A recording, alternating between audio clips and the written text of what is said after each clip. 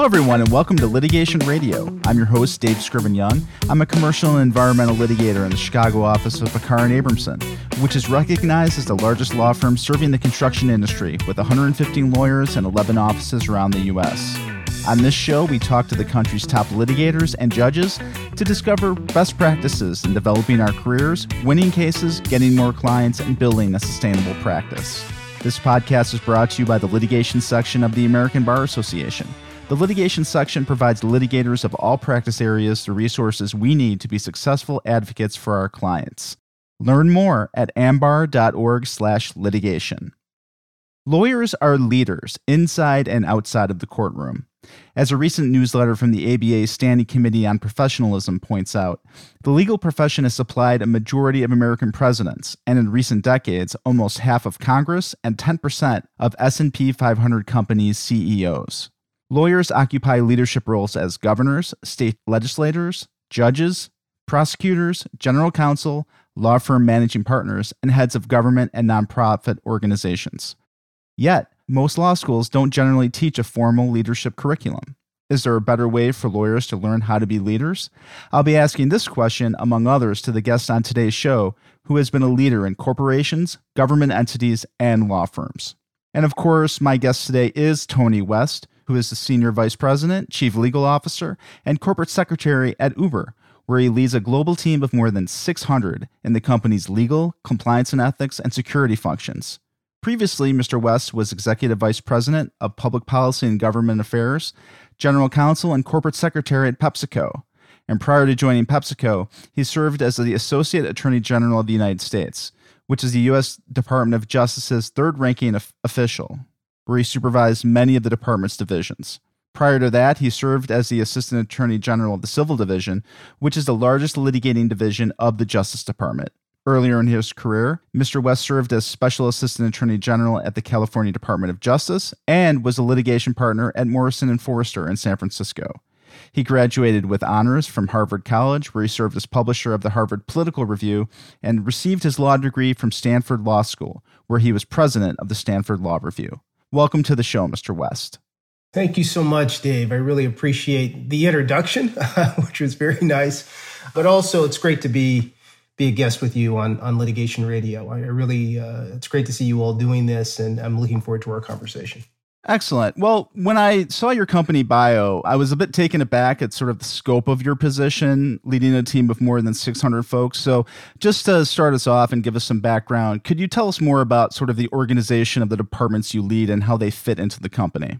Sure. As the Chief Legal Officer, I actually have three different functions that report into me. The first is obviously the legal department. Second is our ethics and compliance department. And third is our security operation. That's both physical security that protects people and assets around the world, as well as our cybersecurity work. And what ties all of those functions together is that we manage risk for the entire company. And it's really, our task, our job to ensure that the company can meet its business objectives, while at the same time we're mitigating risk that might be inherent in doing so. And you can imagine, Dave, that at a tech company, that's sort of in the business of disrupting, there's often a great deal of risk, which comes with some of the things that we do. And so it's important for us to manage that appropriately. And it's pretty exciting because Uber is a very cutting-edge company. Many of the issues that we deal with have never been dealt with before, so they're issues of first impression. We're just 10 years old, but notwithstanding that youth, notwithstanding that sort of startup culture which we still have, that desire to disrupt, we are also a very well-known company, and that's because our scale is enormous. Before the pandemic, we were doing 4 million trips a day in the United States alone. That meant that, every second there were 45 Uber rides happening somewhere in the United States, 45 rides a second. And when you're operating at that kind of scale, all of a sudden, you're not only a company, you're very much a part of the social consciousness. So you are very much a household name. And that has been true for Uber. And so as we kind of think about how do we make sure we're achieving various objectives? How do we make sure we're achieving our mission to reimagine the way the world moves for the better? When we're in that business, how do we do that in a way that helps to ensure that we're engaging risk in an appropriate way? That's really the function of the chief legal officer's organization. Well, and let's talk about sort of your leadership of the department. I've, read a couple of articles preparing for this interview, and you've been described by some of your colleagues as someone who's genuine, humble, a person with incredibly high integrity, someone who gives employees sort of a rudder of transparency, integrity, and accountability to rely on. So how would you describe your leadership style, and how do you think that manifests itself in the legal department? Well, first, Dave, I want to find those employees and thank them. That is very nice. That's very, very high praise. Look, I think that tone from the top is pretty essential if you're going to be any kind of effective leader in today's world. As a leader, you very much have to embody, you have to model the mission, the values that the company talks about, that the company articulates. Otherwise, they're just words, right? And so it's really important that your actions are reflecting the things that you are saying. You say what you're going to do, and you do what you say. I think part of why I am both viewed that way, but also within the company, but also I think part of one reason we're so mission driven and are very focused on doing things the right way comes from some of the difficulties that we had in the past. We were a startup that, as a lot of startups have, we had a culture that really over-indexed on growth, and sometimes to the exclusion of other things. And so that resulted in a situation in 2017 where we just had a series of difficult crises for the company. Not just legal challenges, but some really fundamental cultural challenges as well. And kind of in the middle of that, the company had a transition, hired a new CEO, Dara Khosrowshahi, who's the CEO now, hired him in late 2017. And I was his first executive hire. And together, we were really focused on how do we begin to turn around the culture of the company, but how do we also try to instill and most importantly, model some values for the company that could be, real things that folks could rally around, real ideas that folks could rally around, and set a North Star that could help guide our actions. One of the first things that DAR did was to set as our North Star as a company this idea of do the right thing, period. And that was critically important because, immediately it became something that everybody tried to aspire to in whatever it was that they were doing. No matter who you were in the company, you understood that we had a North Star, and that was in the, whatever you were doing, whatever your job was, however you were doing that job, it was important for you to keep this North Star in mind. And I would talk with the company and with my team about what that looked like. And, what I would say and what I still say today is that doing the right thing means acting with transparency, with integrity, and with accountability in everything that we do. So that, it's very, very clear that these are touchstone values that will guide the way that we will engage with the world, the way that we will do business. And I think that's one of the things that's really important for leaders to, as I say, not just articulate, but also to live, if they're going to be able to live with or lead with credibility. Well, it's interesting that you talk about turning around the culture of the company, because I think when most people think about attorneys and attorneys for companies specifically, they don't really think about the impact that an attorney or the top attorney at a company can actually have on a company's culture. So can you talk a little bit about how you've been able to do that? Because I think a lot of people would be interested in hearing kind of the influence that you've had over Uber over the last few years. First, when you are dealing with an issue, And we were, at that time, we were a company in crisis. So we were dealing with the crises of 2017. And for folks who may not know or don't remember, I mean, we there were issues around how women were being treated at the company. There were issues around our, whether or not we had proper governance in place. We had a situation where some board members were suing other board members, which is never a situation you want to be in with a company. And so there was this sense that we had become a bit unmoored from, even some of the things which had given rise to the company's founding. And so, part of it was to remind ourselves not only sort of who we were and how it was that we could recapture the great potential that Uber posed and how we could actually, be the great company that we aspired to be. But part of it was also reminding ourselves that there are values which have to guide the way that we do business, the way that we do show up in the world. And that became much more important the bigger and broader our impact and reach became as a company. And the reason is because there were many more people, many more stakeholders, in addition to shareholders, but many more stakeholders who were impacted by the way Uber would operate in any given city or any given jurisdiction. And so when you're operating at scale, when you're getting bigger and bigger, when you're impacting more and more people's lives, it's really important to make sure that you have some very clear values, very clear mission, things which are guiding how you are going to show up in the world. And so trying to make sure we were articulating that clearly to the company was really important.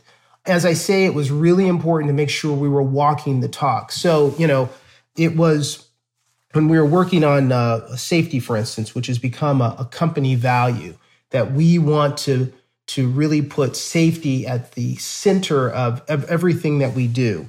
One of the things that we embarked on was an initiative to improve women's safety in particular.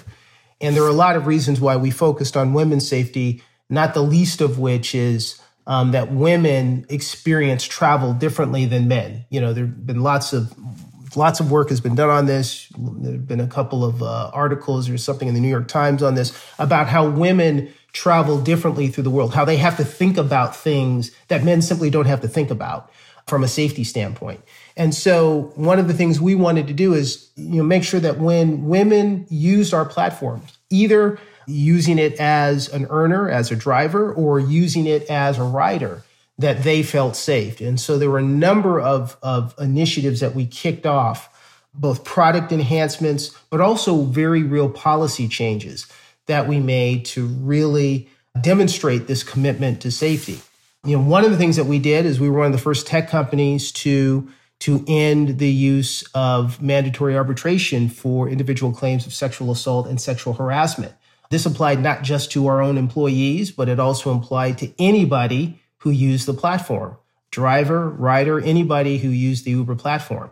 One of the other things we did is we were the first company in the space to issue a very public, very transparent safety report, which explained to individuals what was going on the platform and importantly, not only acknowledging what the issues were, but importantly saying what we were doing to make the platform even safer.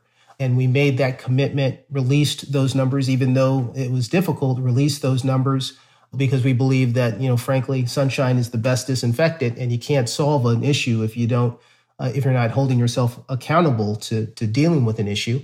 We released those numbers and made the commitment that we would every 2 years release a U.S. safety report. So it's important to articulate these values, but it's also important to act in ways that are consistent with what you are articulating.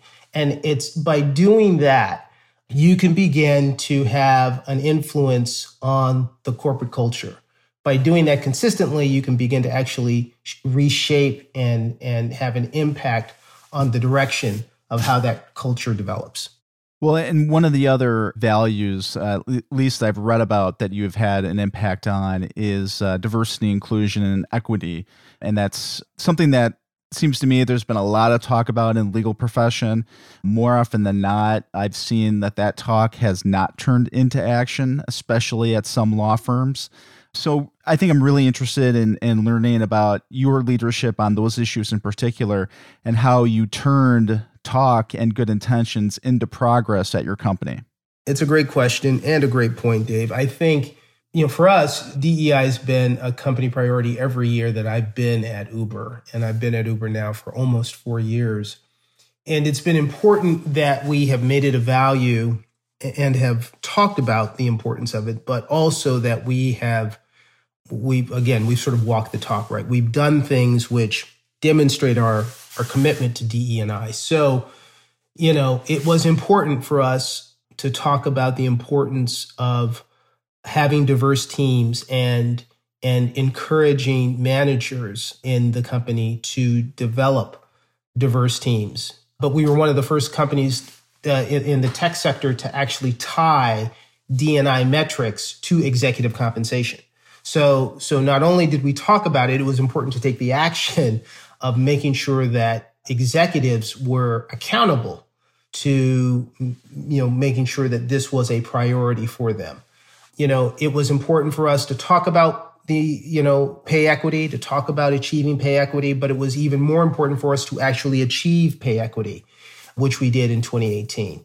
It was important for us to talk about transparency and sharing DE&I data, again, to be held publicly accountable, which is why we have been releasing, an annual DE&I report with data, every single year, because, again, it is critical to talk about these things. But as you say, that's only part of the equation. It needs to make sure that there are actions which follow it. There are other things that we've done too. Like when I even think about my own team, it was really important for me to talk about the importance of D&I within the CLO org, the Chief Legal Officer organization. And it was important for us to make that one of our priorities every year. But nothing, I think, was as effective than just kind of looking at my team. When you look at my leadership team, I have 15 members of my leadership team. 80% of them are women. 12 of the 15 are women. 4 of the women are women of color. And what that represents is the absolute best talent that I could find out there to fill the jobs that I was trying to fill, the roles that I was trying to fill on my leadership team. Because my experience has been, whether it's here at Uber or at Pepsi or in the government, is that when you set out to build the best qualified, the best experienced team that you possibly can, I have always found that doing that and being vigorous and rigorous in your search will yield you a diverse team. It will happen naturally. You do have to be willing, I think, to be intentional about it. You have to be willing to look hard, to look, sort of broaden where you might traditionally or ordinarily look for talent. But if you set out to build the absolute best team you can, I have absolutely no doubt that those teams will be diverse. And that has always been my experience, and it's my experience at Uber as well. One of the questions that I had was sort of what can law firm leaders glean from what you've been able to do at Uber? It seems to me that perhaps one of the biggest issues that I've always heard about is the retention and promotion of really diverse important individuals. So what can law firm leaders sort of, get from what you've been able to do at Uber, and what recommendations might you make to firms that you deal with on a regular basis and your team deals with to improve the progress of diverse folks within the profession? Well, I do think it's important to say that this is work that you have to recognize is never finished. It's never complete. I think, one of the things, like anyone, lawyers like to complete tasks and like to make sure that, okay, I'm meeting these metrics. I think one of the challenges that comes with really throwing yourself into DE&I work is the recognition that it is work that will be perennially unfinished. You will never get to a point where if you're really doing your work where you're simply going to say, okay, we're diverse enough, now I can stop.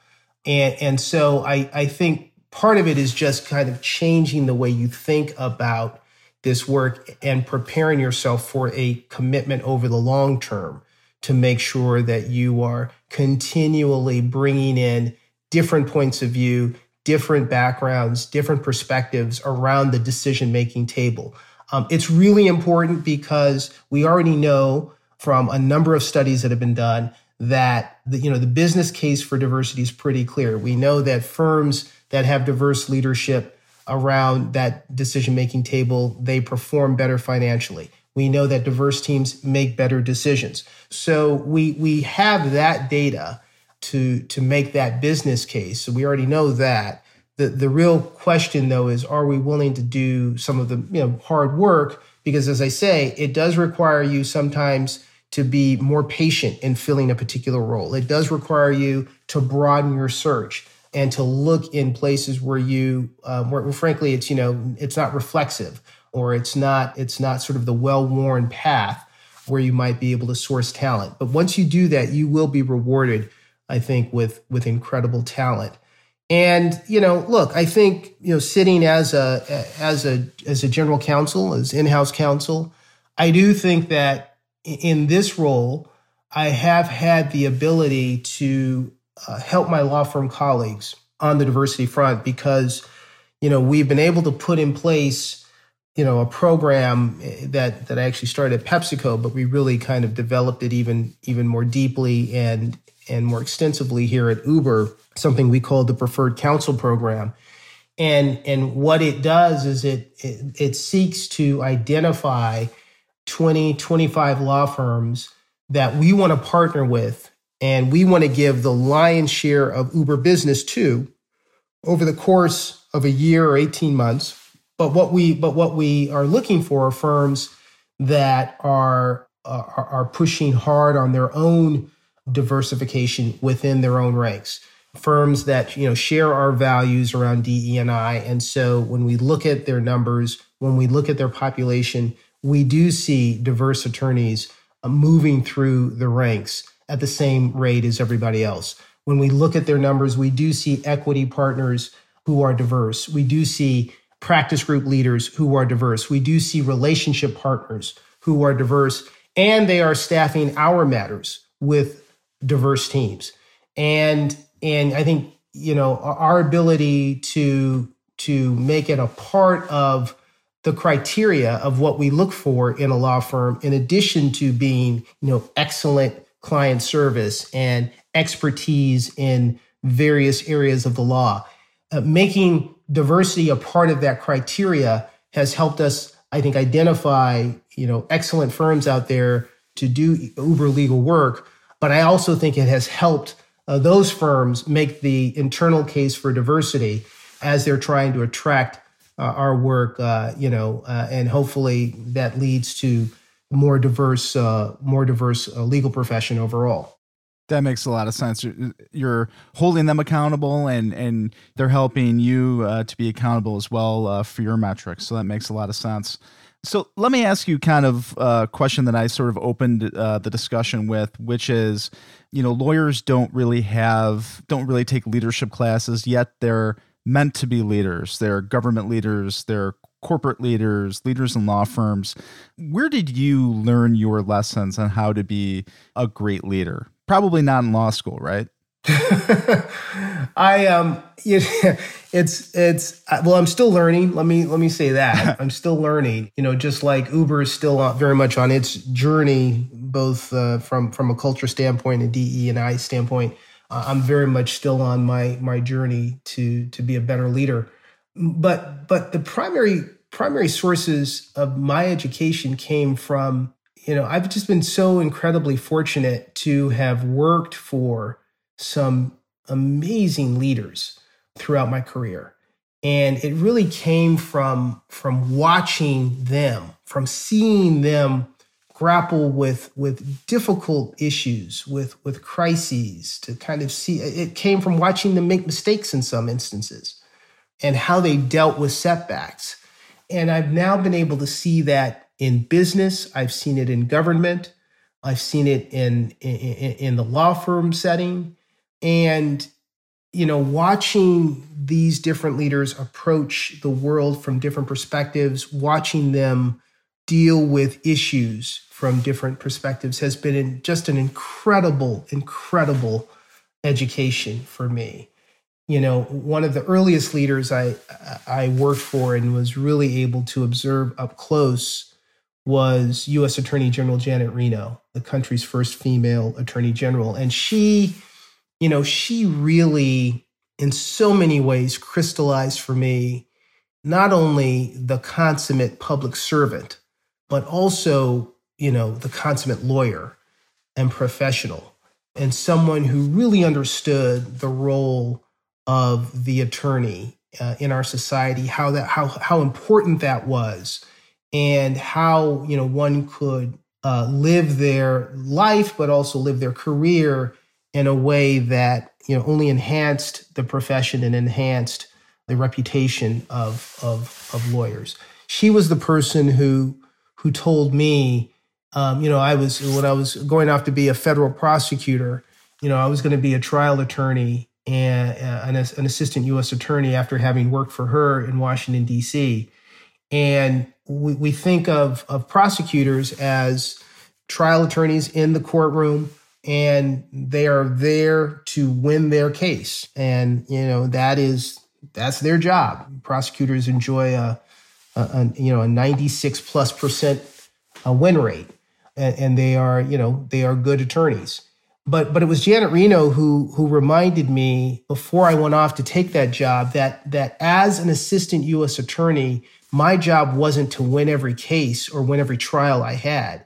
It was to make sure that I did justice in every matter that I handled. That was my ultimate role.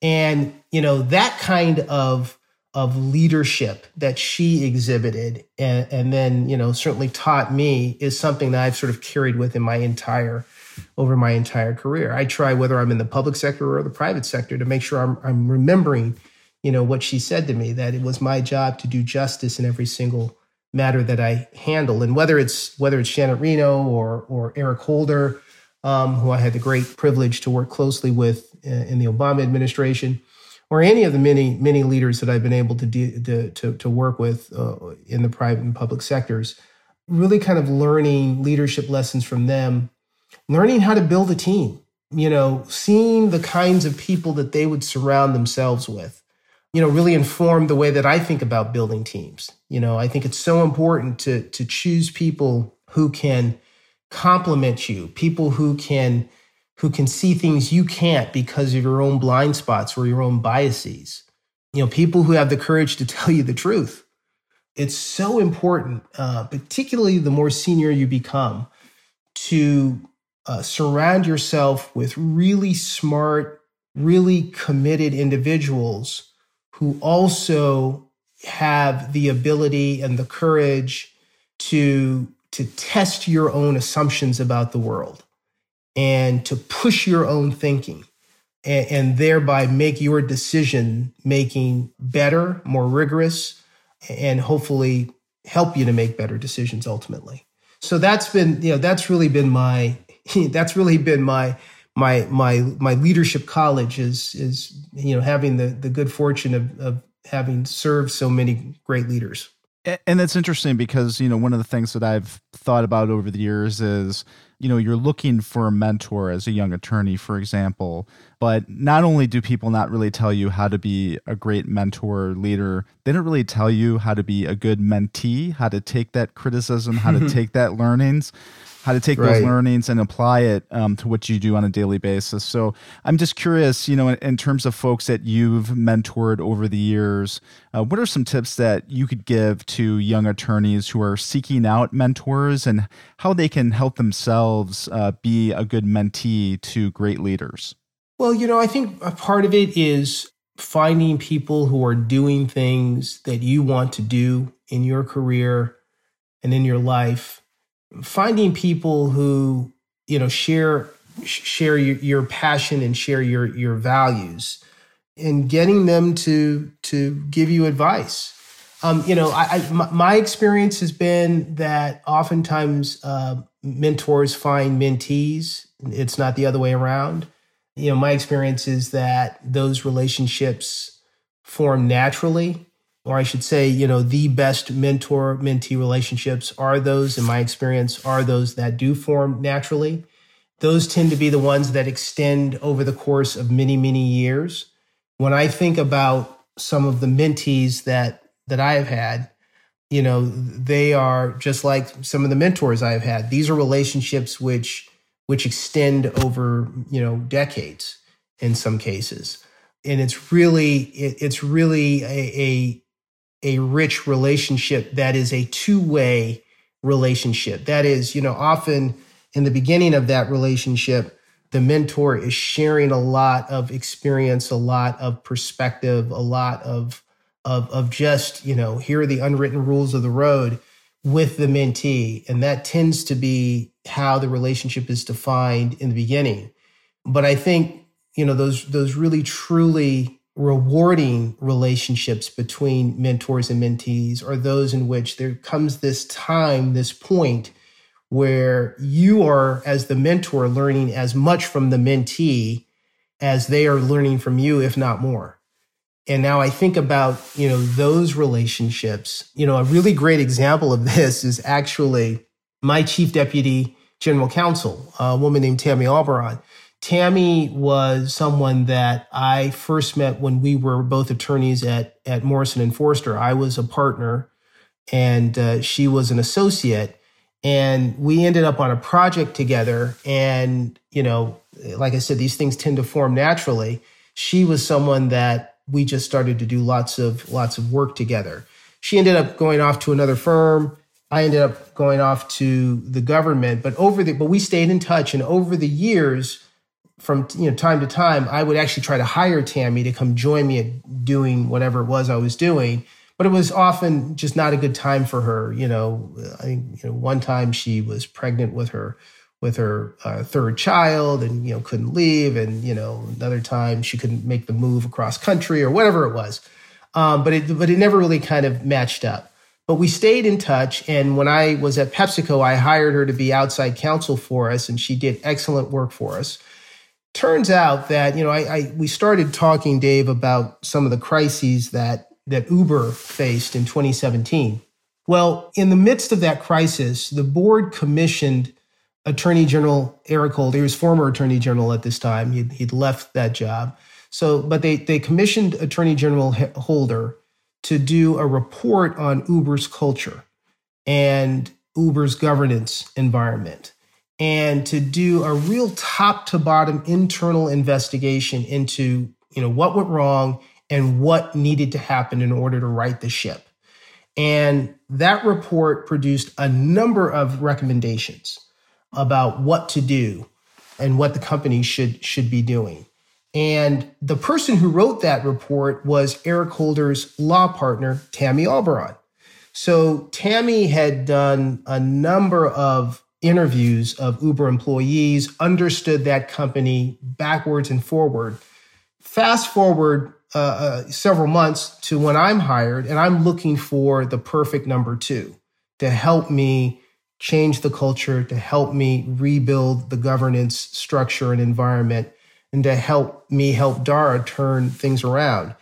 And there's no better qualified, no better individual than my former mentee, Tammy Albaron, who knows the company, better than certainly Dara or I did even, because of all the work that she had done on the Holder report. So, these things have a way of coming full circle. So now as my chief deputy, there's no question that I am learning as much from Tammy every day that we get to work together as I certainly ever imparted to her.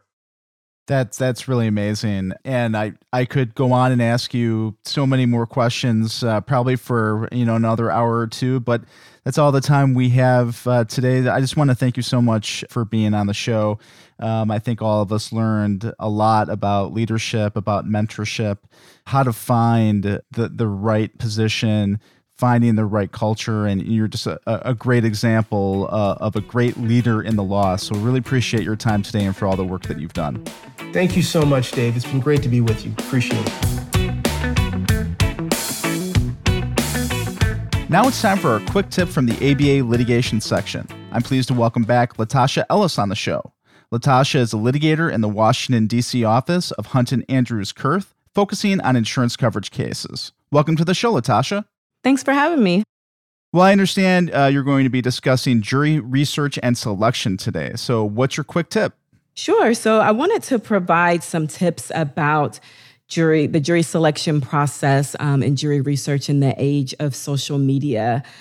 For decades, attorneys have researched jurors to discover their backgrounds, ideology, preferences, and potential biases. And now, of course, in our current digital age, it should come as no surprise that the practice of researching jurors has really shifted from the hiring of private investigators pounding the pavement to essentially paralegals poring over laptops and viewing social media profiles. So the issue of jury research and selection in the digital age, I actually think is probably part of a larger discussion about whether courts in this age can find objective jurors. And certainly finding unbiased jurors in the pre-digital age, even in high-profile cases, was not very difficult. In pre-digital age, jurors needed to maintain their unbiased status, and so they were told not to discuss the case with anyone, to avoid radio, television, and newspapers. And of course, if the case was particularly controversial, then the jurors might even be sequestered. Of course, today, that same approach is not always, it doesn't always work. Few jurors can go 8 hours, probably much less a whole week, without using their smartphone or looking at their social media.